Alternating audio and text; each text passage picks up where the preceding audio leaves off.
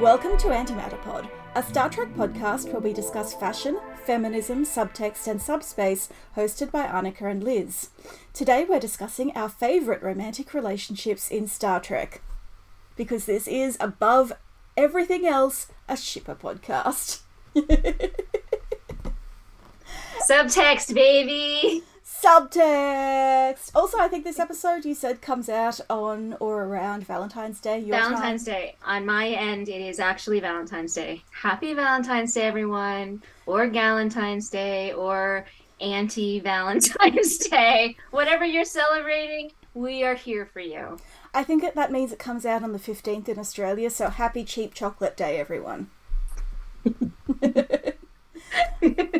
So you've created a structure, which I appreciate. Annika, what was your first Star Trek OTP? So I'm pretty sure it was Beverly Crusher and Jean-Luc Picard. Same!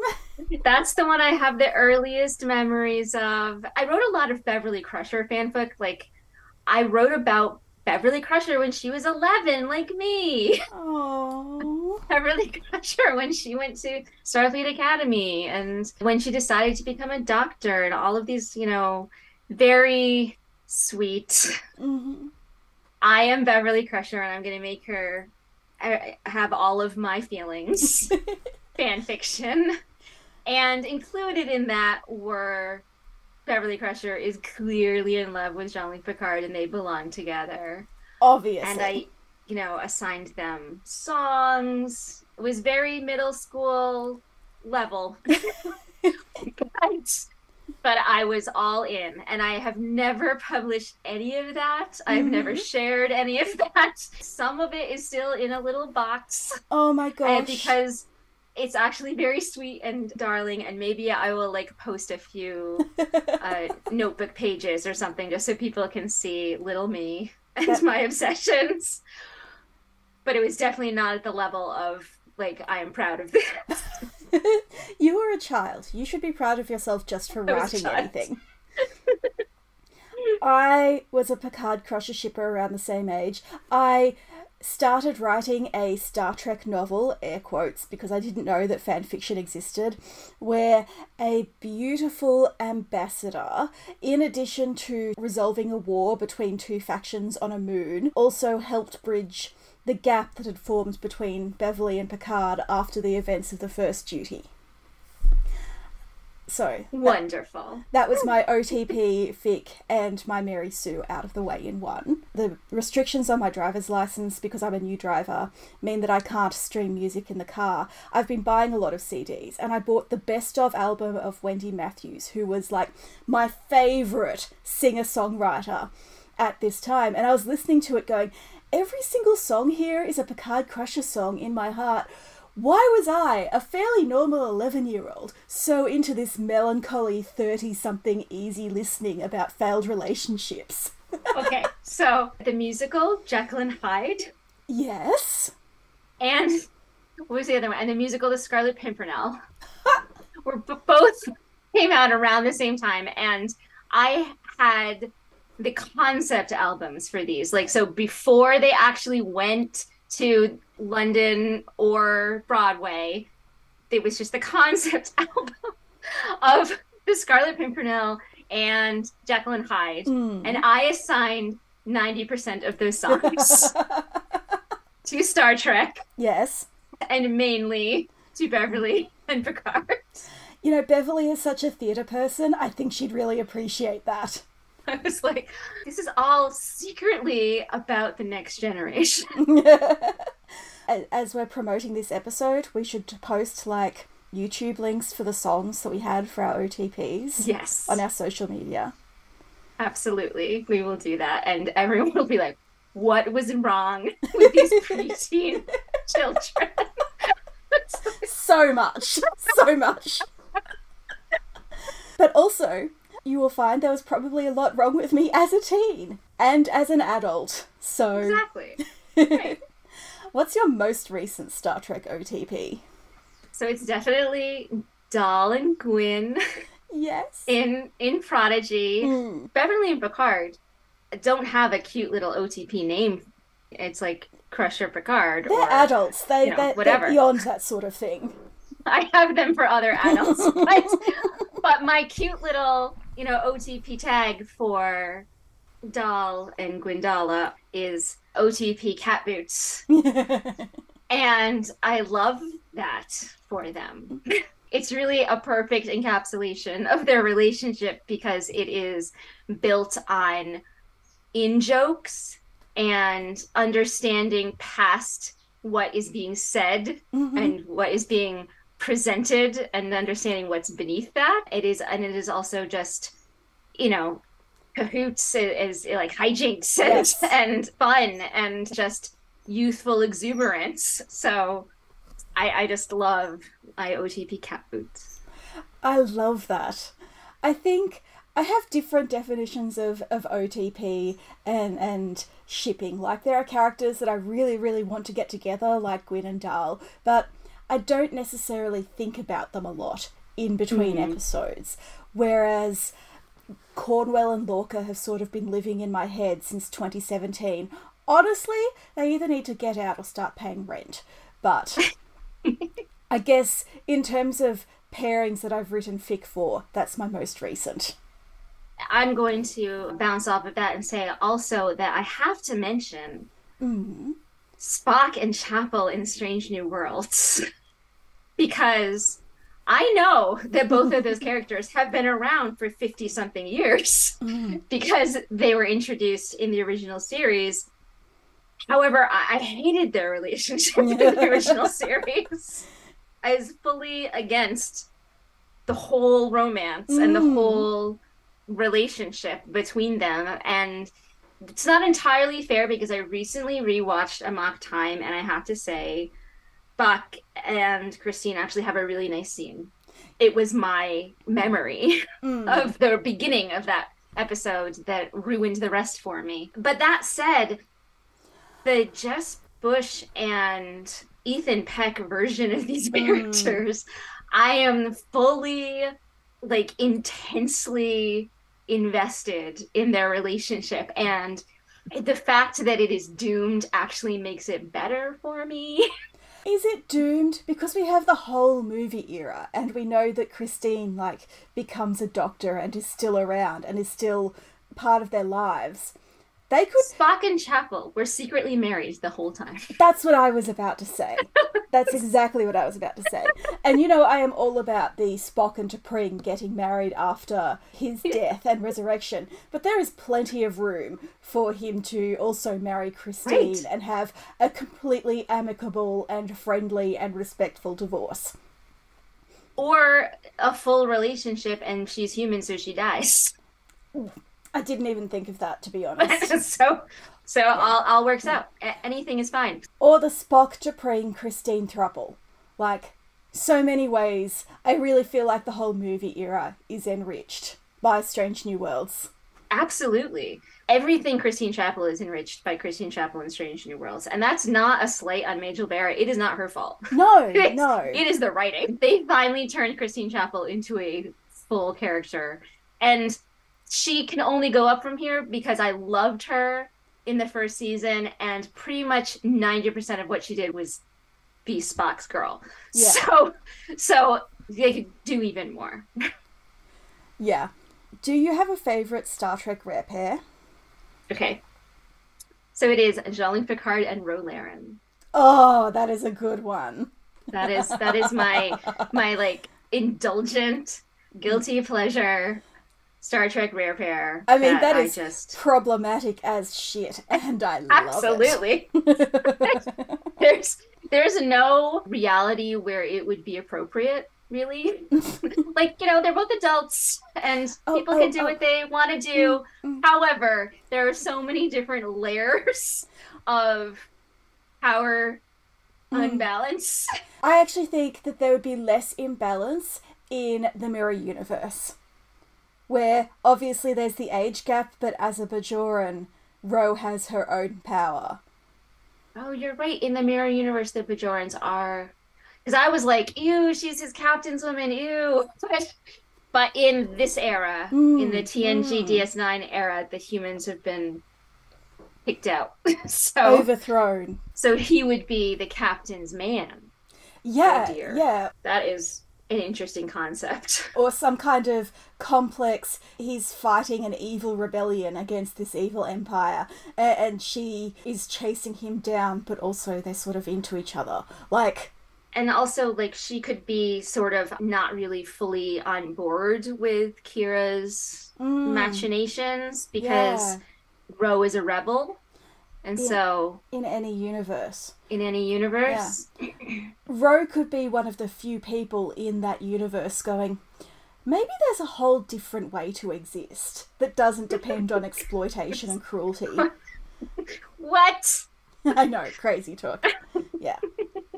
So what's your Star Trek rare pair? Mine is canonical. It's Janeway Kashyyyk from the season 5 Voyager episode Counterpoint. When mailing lists were a thing and when I was a new baby fan, I was part of the Janeway Kashyyyk mailing list. I actually started out writing Kes Kashyyyk because his people's whole deal is that they're terrified of telepaths. So I wrote like an encounter in an interrogation between Kes and Kashyyyk where she turns the tables and flees non-corporeally. So maybe that's my rare pair. But there were enough shippers and enough Janeway Kashyyyk fic that I'm almost hesitant to call it a rare pair.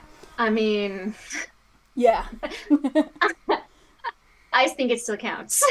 No, I think at this point... Because there are giant. Yeah. Like, even Cornwell Lorca counts as a rare pair by some standards. And, you know, there was like... Kashyyyk captures Janeway and has his way with her, but there was also a lot of Kashyyyk was for real in his turn away from fascism, and then he and Janeway have this relationship. And looking back, it's sort of my first encounter with the "my vagina can stop you from being a fascist" fantasy, so beloved of fans. It's the "I can fix him." I can fix him. But also in this AU, he has basically taken the steps to fix himself. And they were always really cool scenarios because Janeway has a partner who is her equal, who is outside of the command structure. And he has a fraught relationship with Chakotay. And he's like the tactical devil on Janeway's shoulder. I love it. I did a Pixie Ships for them, and it was like he shows up and he says that he's changed, and you know she puts him in the brig for like years, she would, and he has to prove himself. So I really love the idea of either the anti-hero Kashyyyk or the redeemed Kashyyyk are both very fun concepts to play with. And Kate Mulgrew has chemistry with everyone, which means Janeway has chemistry with everyone, and I devoted my entire webpage to that. But that episode is so well paced. Yes. I think is the magic of it, that we really get to see them build this relationship, and it's heartbreaking that it's all you know, wiped away. That he was lying all along. Yeah. That he was lying all along. And that she knew. The real heartbreaking part is that she wasn't drawn in by it. And so she always had that I can't trust anybody, which I think is very, like, that's a key component to a Janeway relationship is I can't trust this, or I can't trust the relationship because of all her hang-ups and the way that the series is ran. Yeah, no, that's a really good point. It's just, like, shipping aside, it is a beautifully written episode. Michael Taylor went on to work on Battlestar Galactica, which I think was a really good fit for him. And anytime I see his name pop up in the credits of something I watch, I go, oh, it's the Counterpoint man! Same with Mark Haralick, the actor who played Kashyyyk. Like, I love following their careers in a low-key, passive way. I don't know if it counts as a rare pair, but do you need a moment to talk about Janeway Paris?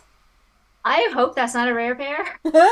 It certainly wasn't back in the day. On my little list, I put them actually under first Star Trek OTP because even though Picard and Crusher were absolutely my first, Janeway and Paris were the first where I actually interacted with other fans and did post my fan fiction. And so they're sort of my first as well in that way. And they are absolutely rare in comparison to Janeway Chakotay, Paris Torres, Janeway 7, like Paris Kim. Like there are many iterations that are ahead of them. So in that way, they are a rare pair. But I didn't think of them as a rare pair because there was an entire community. I mean, apparently there was an entire community to Janeway caching. Yes. that I did not know about.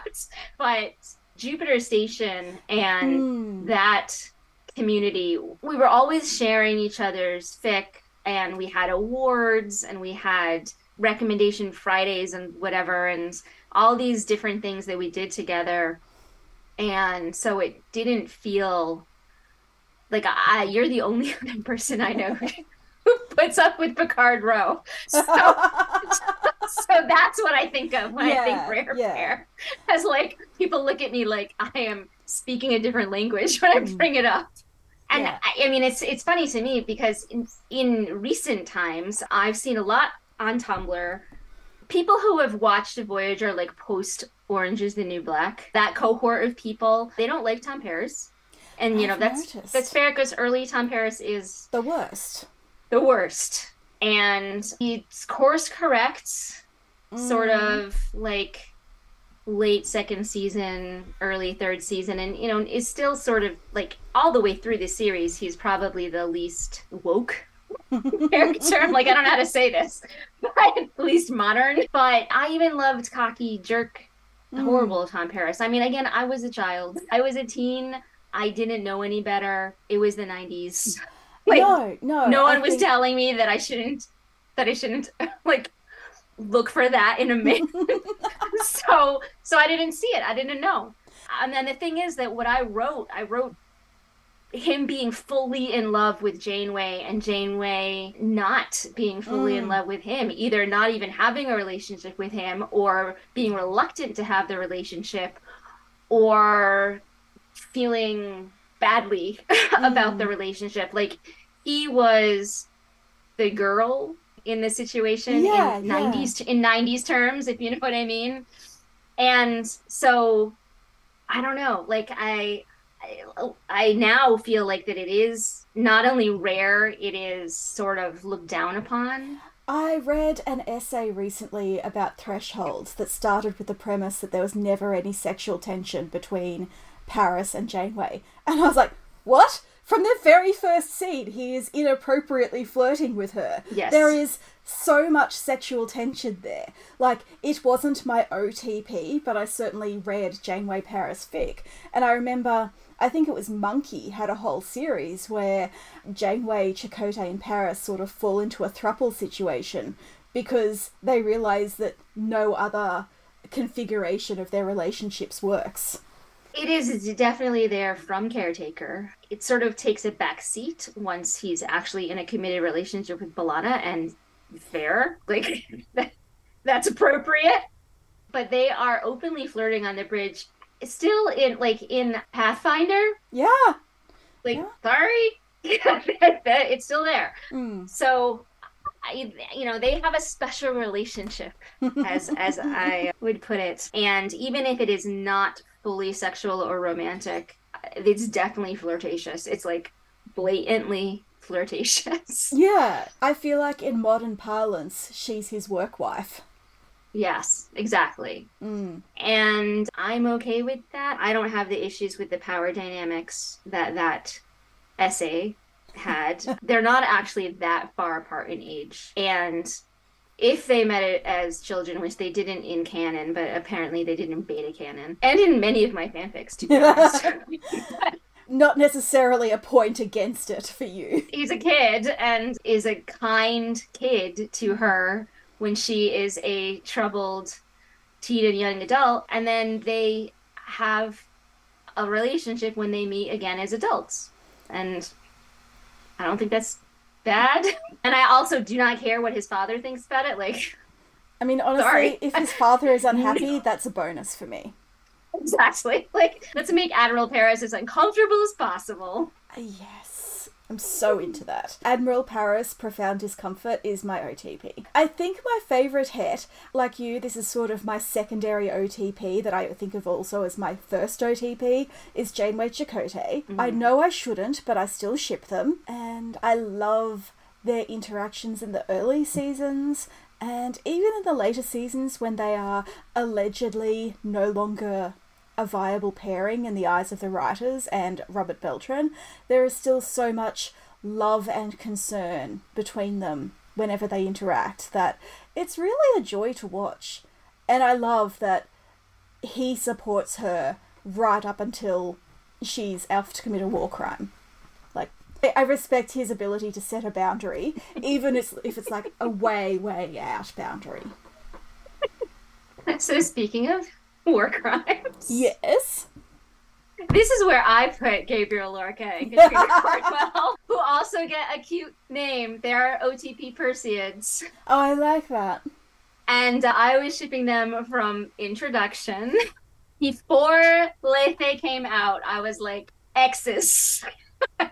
that happened. And I have proof. I have dated proof. So you didn't know me at the time, but I was following you on Tumblr, and Choose Your Pain came out and you were like, oh my god, they were totally exes. And I was already in the phase of, I love this lady and her hair, but that was when I went, oh, maybe they're exes. And then Lethe came out and I was like, yes, Annika was right. I need to be her friend. And the rest is history. And here we are. But so, talk about people I have written a lot for.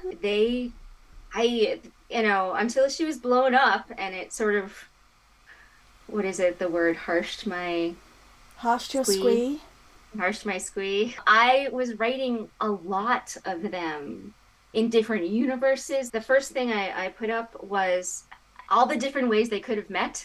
I remember. So it's like, 7 chapters, and each chapter is a different version of their first meeting, and I feel like I could have been doing that forever if they hadn't blown her up and ruined everything. So, I didn't mind when he was lost because there was that possibility of him coming back. But now I don't care if he ever comes back because the only reason that I wanted him to come back was blown up. Yeah, it's sort of... I really enjoyed Lorca as a character. I cared a lot about for the character that I thought he was. And I care a lot about for the version of Prime Lorca that exists in my head. But without Kat, it feels unbalanced. Mm-hmm. And I promise you that if he comes back in canon, I will be there writing the fic where somehow Kat is alive. Like, apparently the denial just goes on for years and years and years. Yeah, I am still... It is...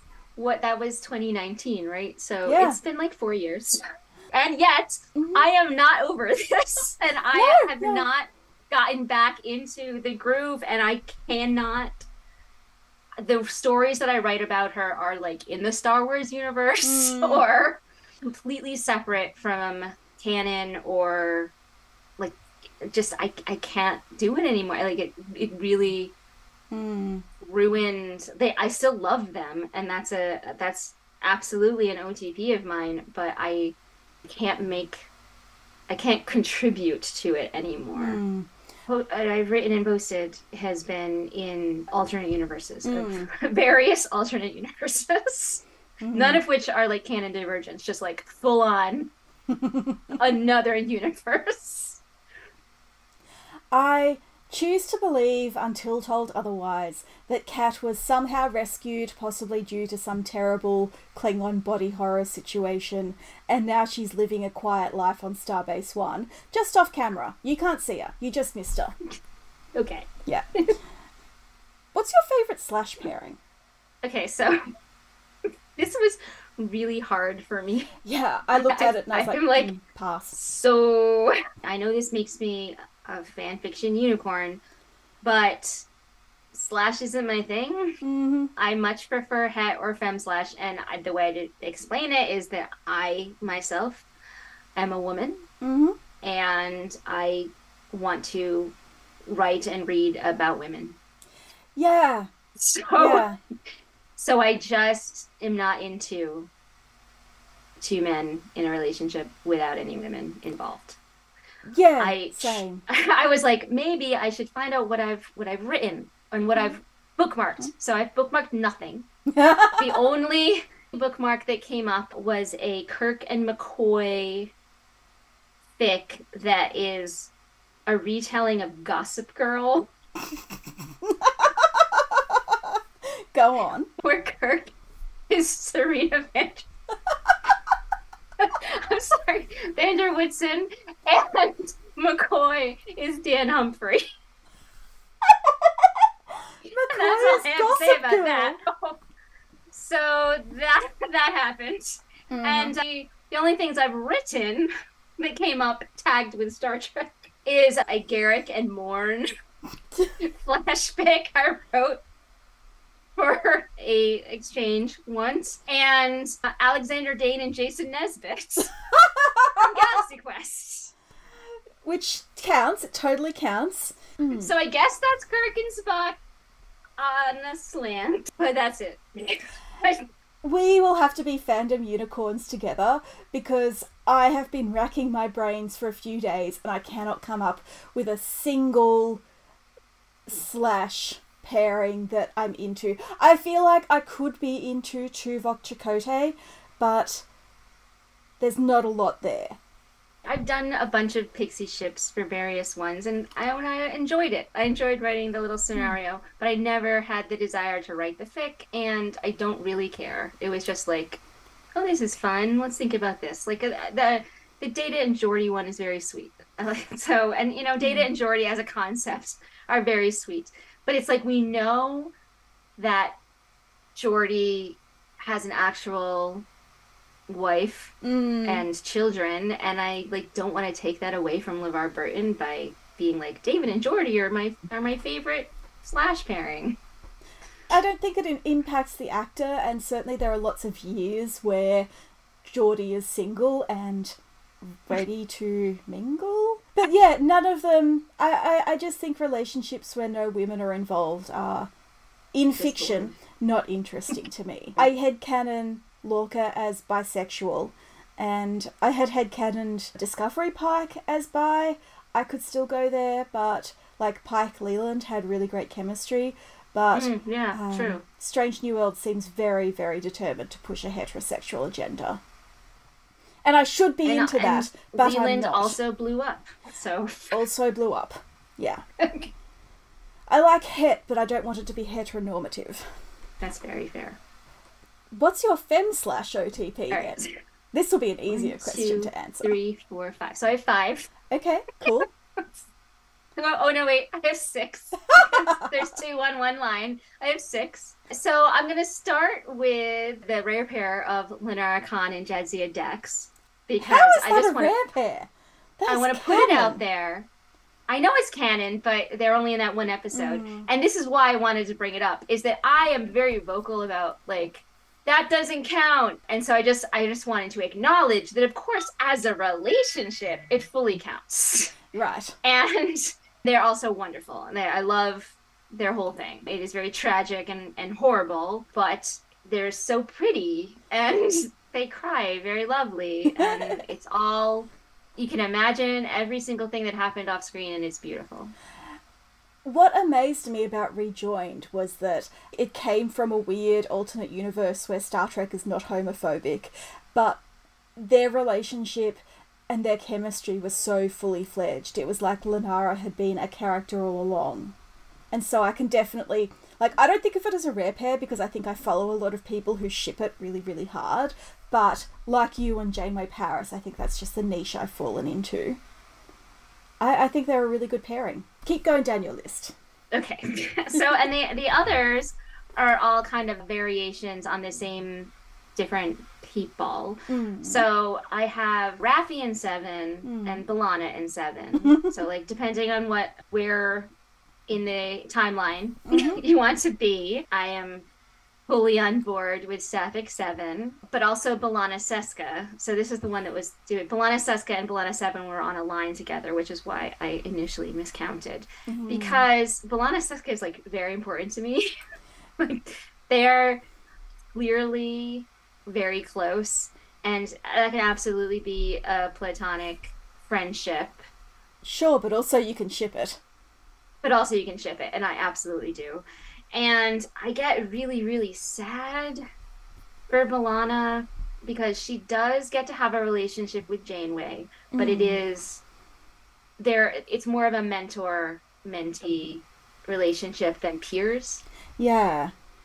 And then she doesn't really get to have that a peer relationship with Kes or Seven. She gets more of it with Seven in that they actually interact and Yes. talk and discuss their relationship. And they do have sort of a bond of some kind. Mm. But that also feels unbalanced and almost like B'Elanna is the mentor in that situation. Yeah. Which makes sense So, and is a nice progression for her. And it's cool to have a mentor relationship that's actually quite combative. They butt heads and yes. disagree a lot. And B'Elanna is not trying to be particularly understanding, but at the same time, I think she's a great support for Seven. Mm-hmm. But is Seven a great support for B'Elanna? Right. I feel badly that Alana lost that relationship with Seska, even though in reality that relationship never really existed. No, but nothing came to take its place. And then the others are Nyota, Uhura, and T'Pring, and Yes. Christine Chapel and T'Pring.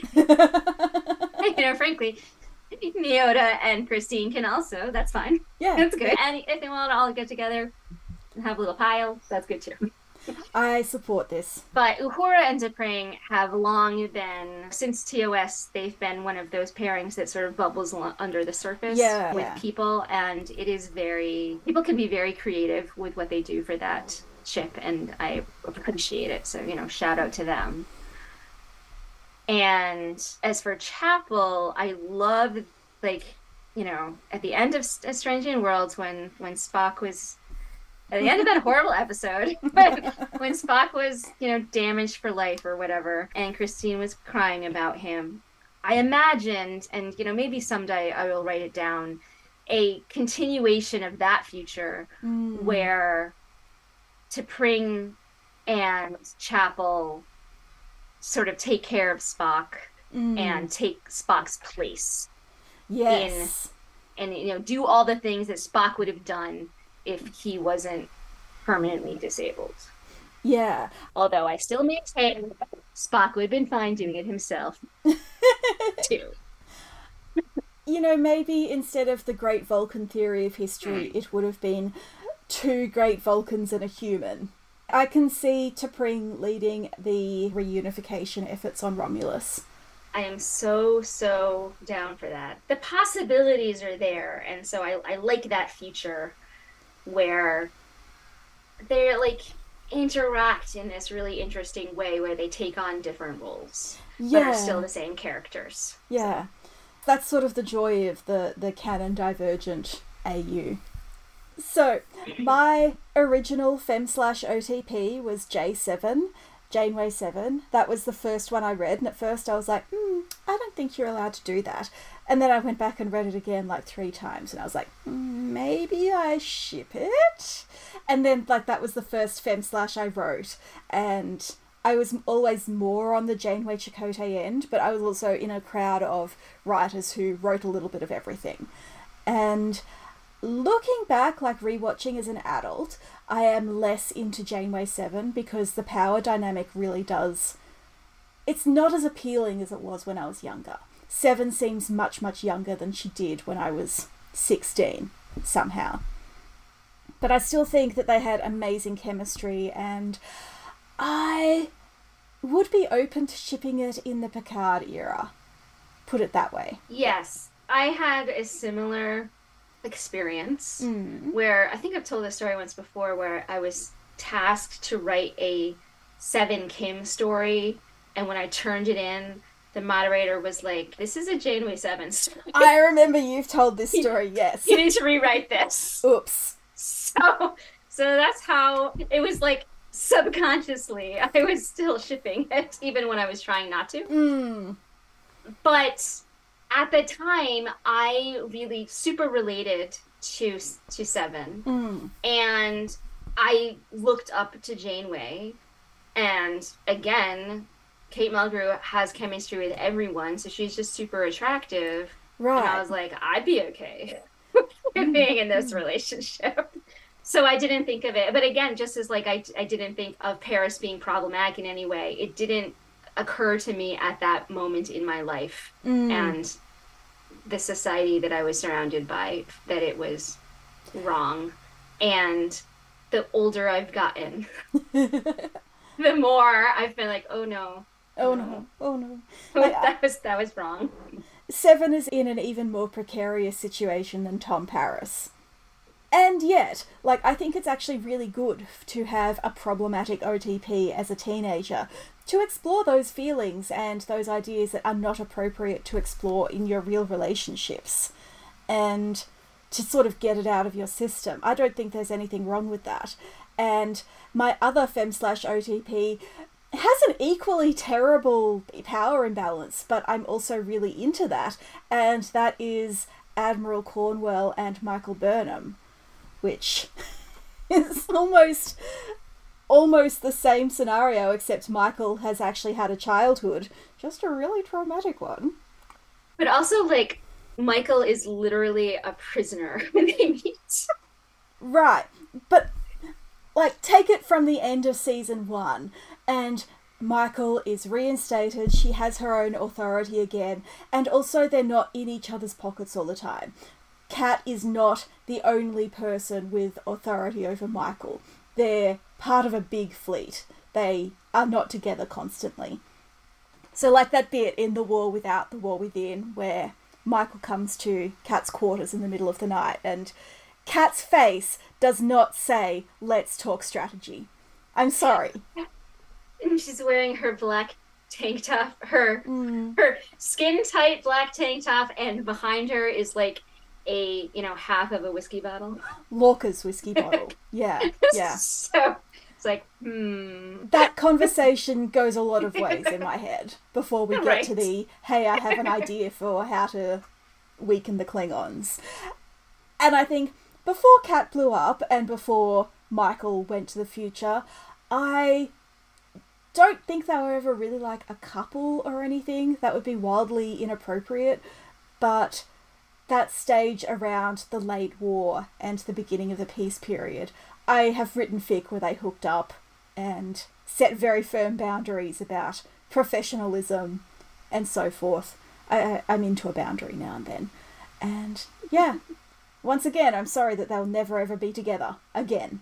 I'm super into relationships that are very problematic, and then they have a conversation about boundaries and like consent and all of those things like that. That's like, a kink or whatever. Yeah, yeah. Because I love a problematic ship, but I like to think about how they can actually have a relationship. Yeah. And have it not be problematic and be or like the characters acknowledge that it's problematic and then do something else. Yeah, because most Star Trek characters, with the exception of Wesley and Jake and the Prodigy kids, are adults and they're going to behave like adults. And so I don't think there's any way I can ship J7 on Voyager, but post Voyager, even long post Voyager in the Picard era, I can totally see them having that conversation and finding a way to make it work. The fact that Janeway seems to be hung up on Seven's ex-boyfriend is by the by. They just have agreed as a collective to never speak of that. Let's not bring it up. Never. Over the dinner table. You wrote that fic where everyone goes to Janeway's house for Christmas, and I was like, I hope Chakotay is there. He wasn't, but still. So, by multi, do you mean favourite multi? Do you mean OT3s? Yes. Quads? Right. Yep. Polyamorous relationships. Yeah. You go. So, I will start by saying that I like to headcanon all Vulcans as totally accepting of polyamory because it only makes sense. Yes. For their particular culture. It's logical. And also, I like to make the extremely conservative and, at least on screen, heteronormative Vulcan culture as queer as possible. Yes. In my head. Mm-hmm. My main OT3 is definitely Kirk, Spock, and Uhura, but in the Kelvinverse, not in the Prime universe. Oh, that makes sense. In Kelvinverse, I am a huge shipper of Spock and Uhura. We all know this. Mm-hmm. And I fully believe that Kirk is in love with Spock, particularly after he meets old Spock. Yes. And gets all of old Spock's memories and is like, well, I sure had a real relationship with this guy in another universe. Maybe he's not the devil. Maybe we can have that here too. I super headcanon Kelvin Kirk as very lonely. Yeah. And unable to have a relationship of any depth. And so having all of old Spock's memories thrust upon him gives him this idea that maybe that's where he should be looking. And also that Spock and Uhura have such a adorable and stable, and they have the relationship that he wants. Yeah. And so I love, and I've written a couple fics about this, where, you know, basically Spock and Uhura invite him in and say, there's absolutely no reason for you not to be part of our relationship. We've been watching you from across the rec room and we really like your vibe. Kirk and Uhura can have a very sibling vibe in that series, but it's because of their relationship with Spock. Yeah. And so it doesn't have to be siblings. And also, like, well, I'll be honest, I'm okay with, like, super close best friends who are basically family, and he still, you know, get it on every now and then. Because... Yeah. I've already mentioned it, but Janeway Chakotay Paris was my first OT3. And these days I'm really into Janeway Tuvok T'Pel because, like you say, Vulcan polyamory is only logical. And I know we started that idea because we were shipping Sarek, Amanda, Kat, and obviously I ship that. But obviously, Janeway and Tuvok, I think, is really, as an adult, my favourite relationship. Certainly my favourite underrated relationship of Voyager. And T'Pel seems like a cool lady. I bet she'd be, you know... I bet she also cares for Janeway. I fully agree with everything you just said. Yeah. I love Janeway and Tuvok, and they're almost harder to talk about because they just seem so obvious. Yeah. And so adult. Like, they don't have to have that conversation. They just know. Yeah. They already know what they want in a relationship, and they're on the same page. Mm-hmm. And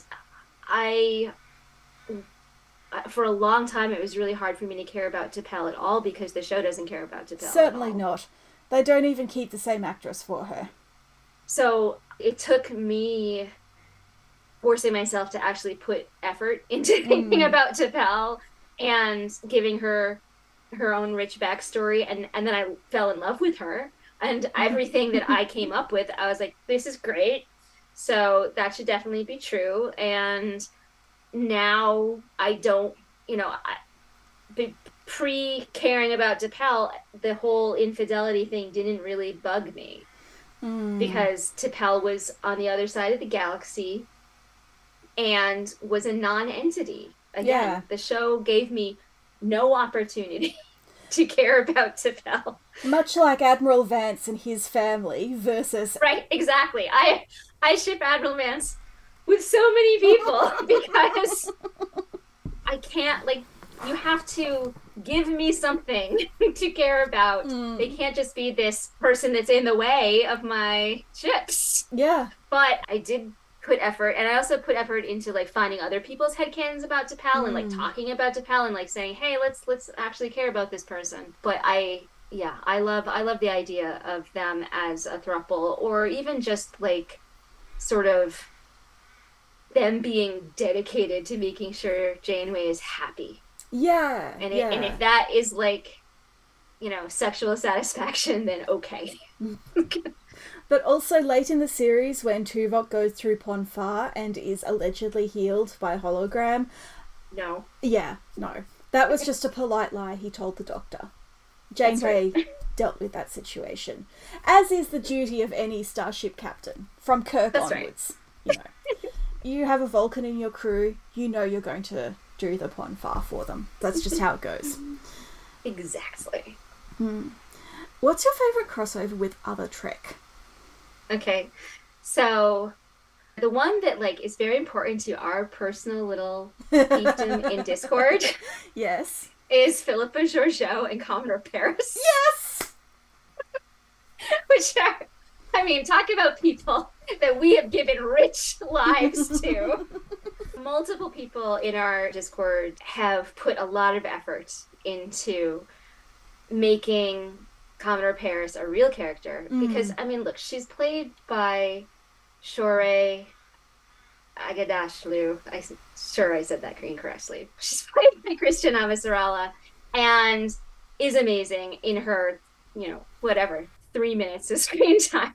And I loved how it opened up the Paris dynasty. Yes. For us. I was so thrilled by her casting and her reality, and just it made Star Trek Beyond for me.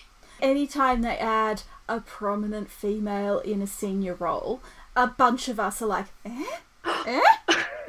Right, and so she is the right age to be peers with Cornwell and Georgiou and Lorca and the senior Kirks and that whole cohort of people. And so we just invited her in. Right. And she's most often with Georgiou, a prime Georgiou. Although there was one thing I wrote where Pike, knowing that he was going to be disabled by the warp core or whatever, by the horrible radiation accident, made sure to cultivate his relationship with Paris and also introduce her to all of the other people that, like, his crew, so that they would take care of her after, because she'd already lost Georgiou and Lorca and Cornwell. And in that story, I decided that he is Owen Paris's dad. Look, those white bread genes have to come from somewhere. So that was fun. That was a fun thought, that concept. I'm into it.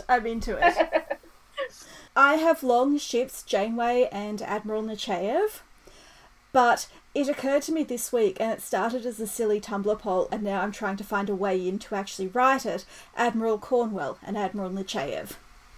Because, as we discussed in our Admiral episode many years ago, 2019 in fact, just after Kat died, I really love Elena Nechayev. I think she gets a raw deal from fandom, and I think she is an interesting and complex lady who deserves more respect.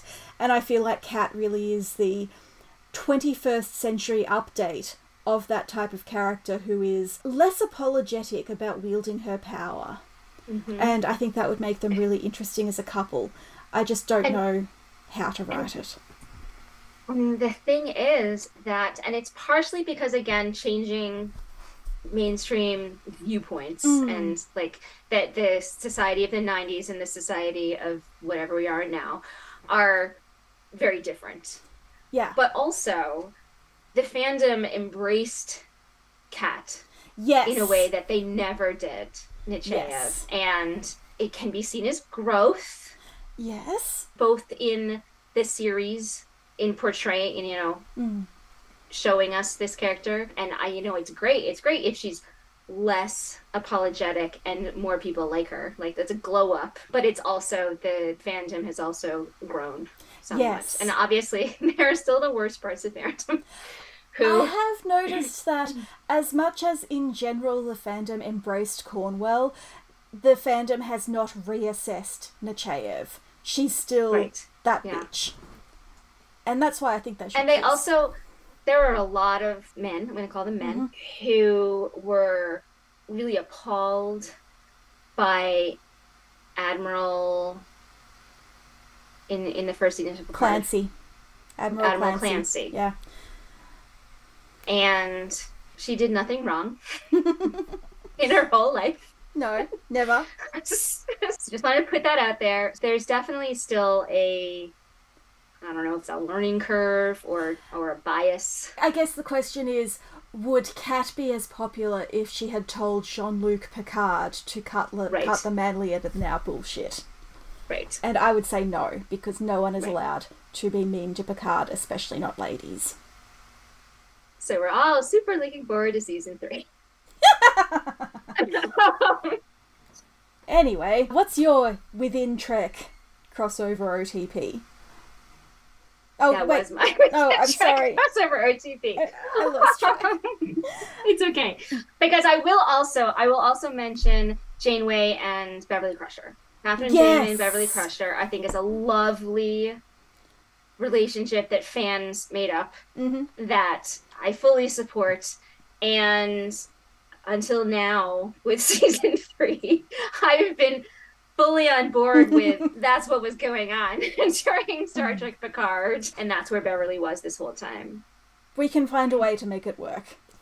Right. I mean, the cracks started to show when they brought Janeway into Prodigy, so yeah, it was. But there was that brief, first season of Picard, they were just ignoring Beverly and Janeway, and so it was my time. But that was your moment. Things have shifted, and now I guess I have to accept that Janeway Chakotay is a thing. I'm sorry. I'm sorry for you. I'm not sorry. I guess I also have to go back to my roots and embrace the, hey, maybe Beverly and Picard are actually gonna get some closure. yeah. Gotta be excited about that. Gotta remind myself that's what I wanted. Do you have a crossover with another fandom, and is it the Palpatine as Ronan theory? Okay. I am fully on board with you adding my ridiculous fanfic to the notes, because no one has read it, and I actually spent a lot of energy and effort on giving multiple Howard women and one Howard man inner lives. And agency and desires. And it was all because secretly Chief Palpatine, former emperor of the galaxy, was actually Ronan. He was flung from a galaxy far, far away into our long ago, and decided to haunt the closest thing he could find to a Skywalker, which was the Howard women. And one man. Probably more than one man, but, Yeah, there was more than one man, but only one got into the story. I think what I loved about that fic was that you took a silly joke that I made and a really cracktastic pairing based on a fairly offensive episode, and you took it so seriously that it stands up on its own right. I went in expecting a funny fic, and instead I was blown away by all the layers you added. And you wrote Palpatine as respecting women more than Rick Berman. So, yikes. Because he does not respect. My actual favorite crossover with another fandom is Star Wars, obviously. But it's Katrina Cornwell and Amlin Holdo. Oh, of course. The blown-up Vice Admiral. Why did they keep doing that? What was it about 2019? Why? So, yes. Yeah, I love it. Mine is... I recently watched the first season of Stargate Atlantis, and all these years I have expected Elizabeth Weir to be one of my characters. And she almost is, but it's basically because she's a store-brand Janeway. She's like a scientist turned diplomat and leader who is now stranded in another galaxy and wants to have relationships, but has this intense guilt plus professional boundaries and so forth. The problem is that I hate every single man in the series, so I don't have an OTP for her, and she hasn't really interacted much with any women. So I think that the man for Elizabeth Weir is Chakotay. I think that is a big improvement over any of the men in Stargate Atlantis. Interesting.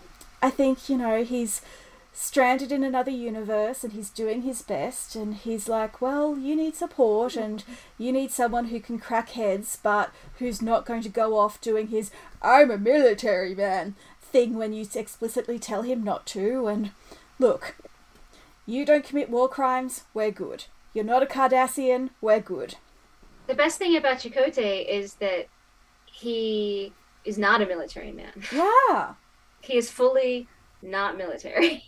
He is absolutely a strategist and a tactician, but his masculinity is not bound up in that side of his life.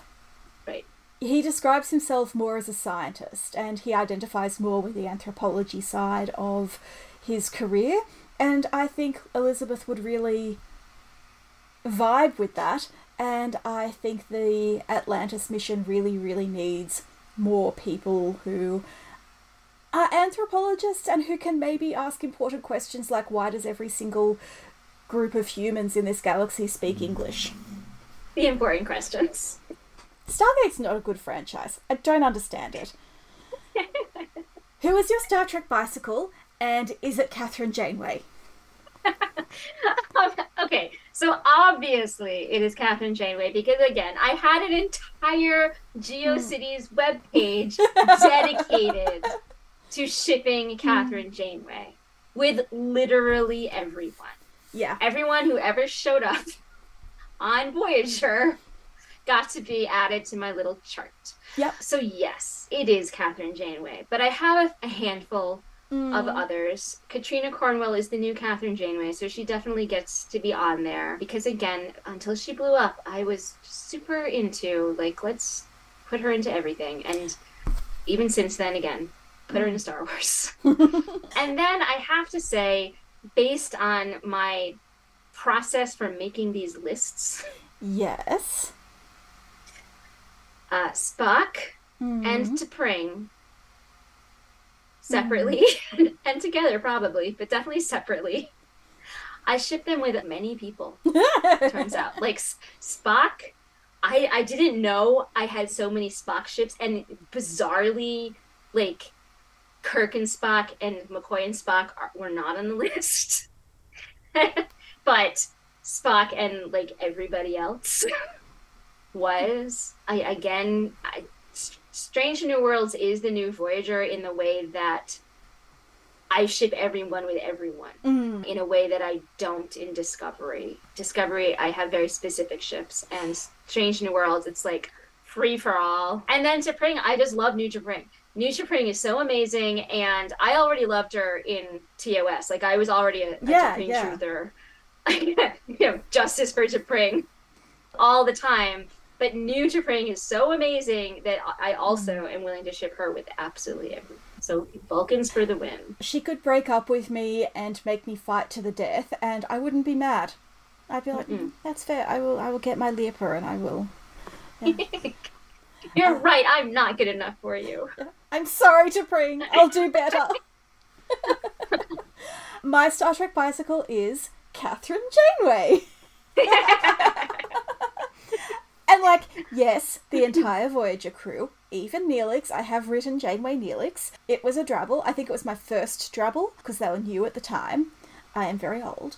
Have you written Janeway Doctor? Okay, no. I've written everything but that. I did write Janeway Doctor. I don't think it's one I ever posted anywhere. But after that whole Michael Sullivan nonsense, I was like, no. Let me tell you about the correct hologram.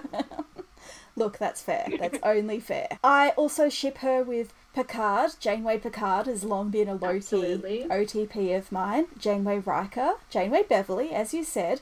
I don't really know about Data. She doesn't seem his type. He doesn't really seem hers. I think they'd just be buddies. Definitely not Geordie. No offense to Geordie.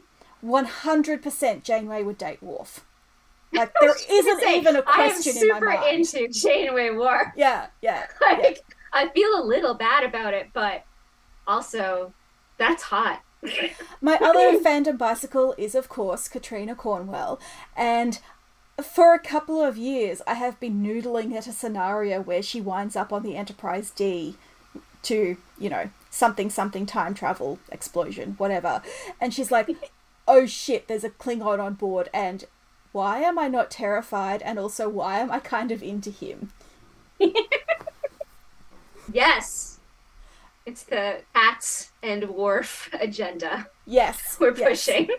I also think Kat and Riker could totally flirt, but I feel like she would join the senior officers' poker game, she would clean them out, and she would go home with Worf at the end of the night. You better be writing that. It's been in my head for years. I just cannot get it onto the so page. Badly. Ooh, okay. Speaking of Worf OTPs, though, I fully believe that he slept with Dr. Pulaski in season 2. Oh my God. Because I can't remember which episode it is, but they are tremendously flirty. Liz, I think that Worf is also your fandom. I mean, he would be horrified at the concept. He's so conservative. I think he may have been a virgin before Emissary. The Emissary, not you know what I mean. He doesn't want to be the fandom bicycle, but he is at least the fandom unicycle. I mean, I had a whole thing about Worf and Michael Burnham. Oh. That similarly to the cat thing, it's like, I hate Klingons. And I definitely don't want to be even friends. I don't want to be on the same ship with this Klingon. But he has the same backstory. Yeah. And so they would come to this amazing agreement. And like, my idea was that obviously there's time travel involved. And so then they would become like time traveling through the ages, fixing things. Oh, I love that. Yeah, based on their traumatic childhoods. My Klingon friend for Michael is B'Elanna Torres. Like, if the Red Angel suit went wrong and she wound up on Voyager, she'd be like, again, oh shit, there's a Klingon. Oh shit, she's actually half human. This is a whole different culture and I need to get over my problems. And B'Elanna would be like, please stop being racially bigoted at me. But then they'd be friends. Like, right. There may have to be some punching involved. But Michael is capable of that level of adulthood and, and understanding. And her background as a xenoanthropologist actually, like, I had canon that that's why she's a xenoanthropologist, is because she wants to understand why these other aliens do this. Like, why she wants to understand Klingons, because they can't just be monsters. Right. And I think meeting B'Elanna, who wholeheartedly rejects her Klingon side, the way Michael tried to reject her human side growing up, I think they actually have a lot in common. Right, yeah, it would be great. Yeah. But also, in this scenario, Michael has landed, like, in early-ish season 2 Voyager, maybe. And so by the time 7 comes on board, Janeway is like, you've come so far as a person, I want you to help mentor 7. Also, you have no Borg-related trauma. Right. Maybe my final OT3 of this episode is Michael B'Elanna 7. Oh my goodness. The possibilities. So many possibilities.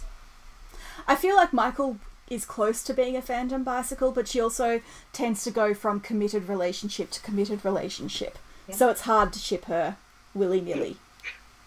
Yes. Yes. But she was raised by Vulcans, which means she probably understands logical polyamory. See? Thank you for listening to Antimatter Pod. You can find our show notes at antimatterpod.com, including links to our social media, credits for our theme music, and transcripts of our episodes. You can also follow us on Twitter, Facebook, Tumblr, and Instagram, all at Antimatterpod. And now on Mastodon, because Twitter is a mess. It's hard to convey Mastodon URLs, but I think I know we are Antimatterpod, all one word, on 10forward.social. And thanks to the team at 10forward.social for being incredibly welcoming. You can write to us at mail@antimatterpod.com. And if you like us, leave a review on Apple Podcasts or wherever you consume your podcasts. The more reviews, the easier it is for new listeners to find us. And tell your friends or tweet about us on not Twitter. And join us in 2 weeks when we will be discussing the Star Trek The Next Generation Season 1 episode, Data Lore. Because the Arsenal of Freedom was so good, how could we not do more Season 1?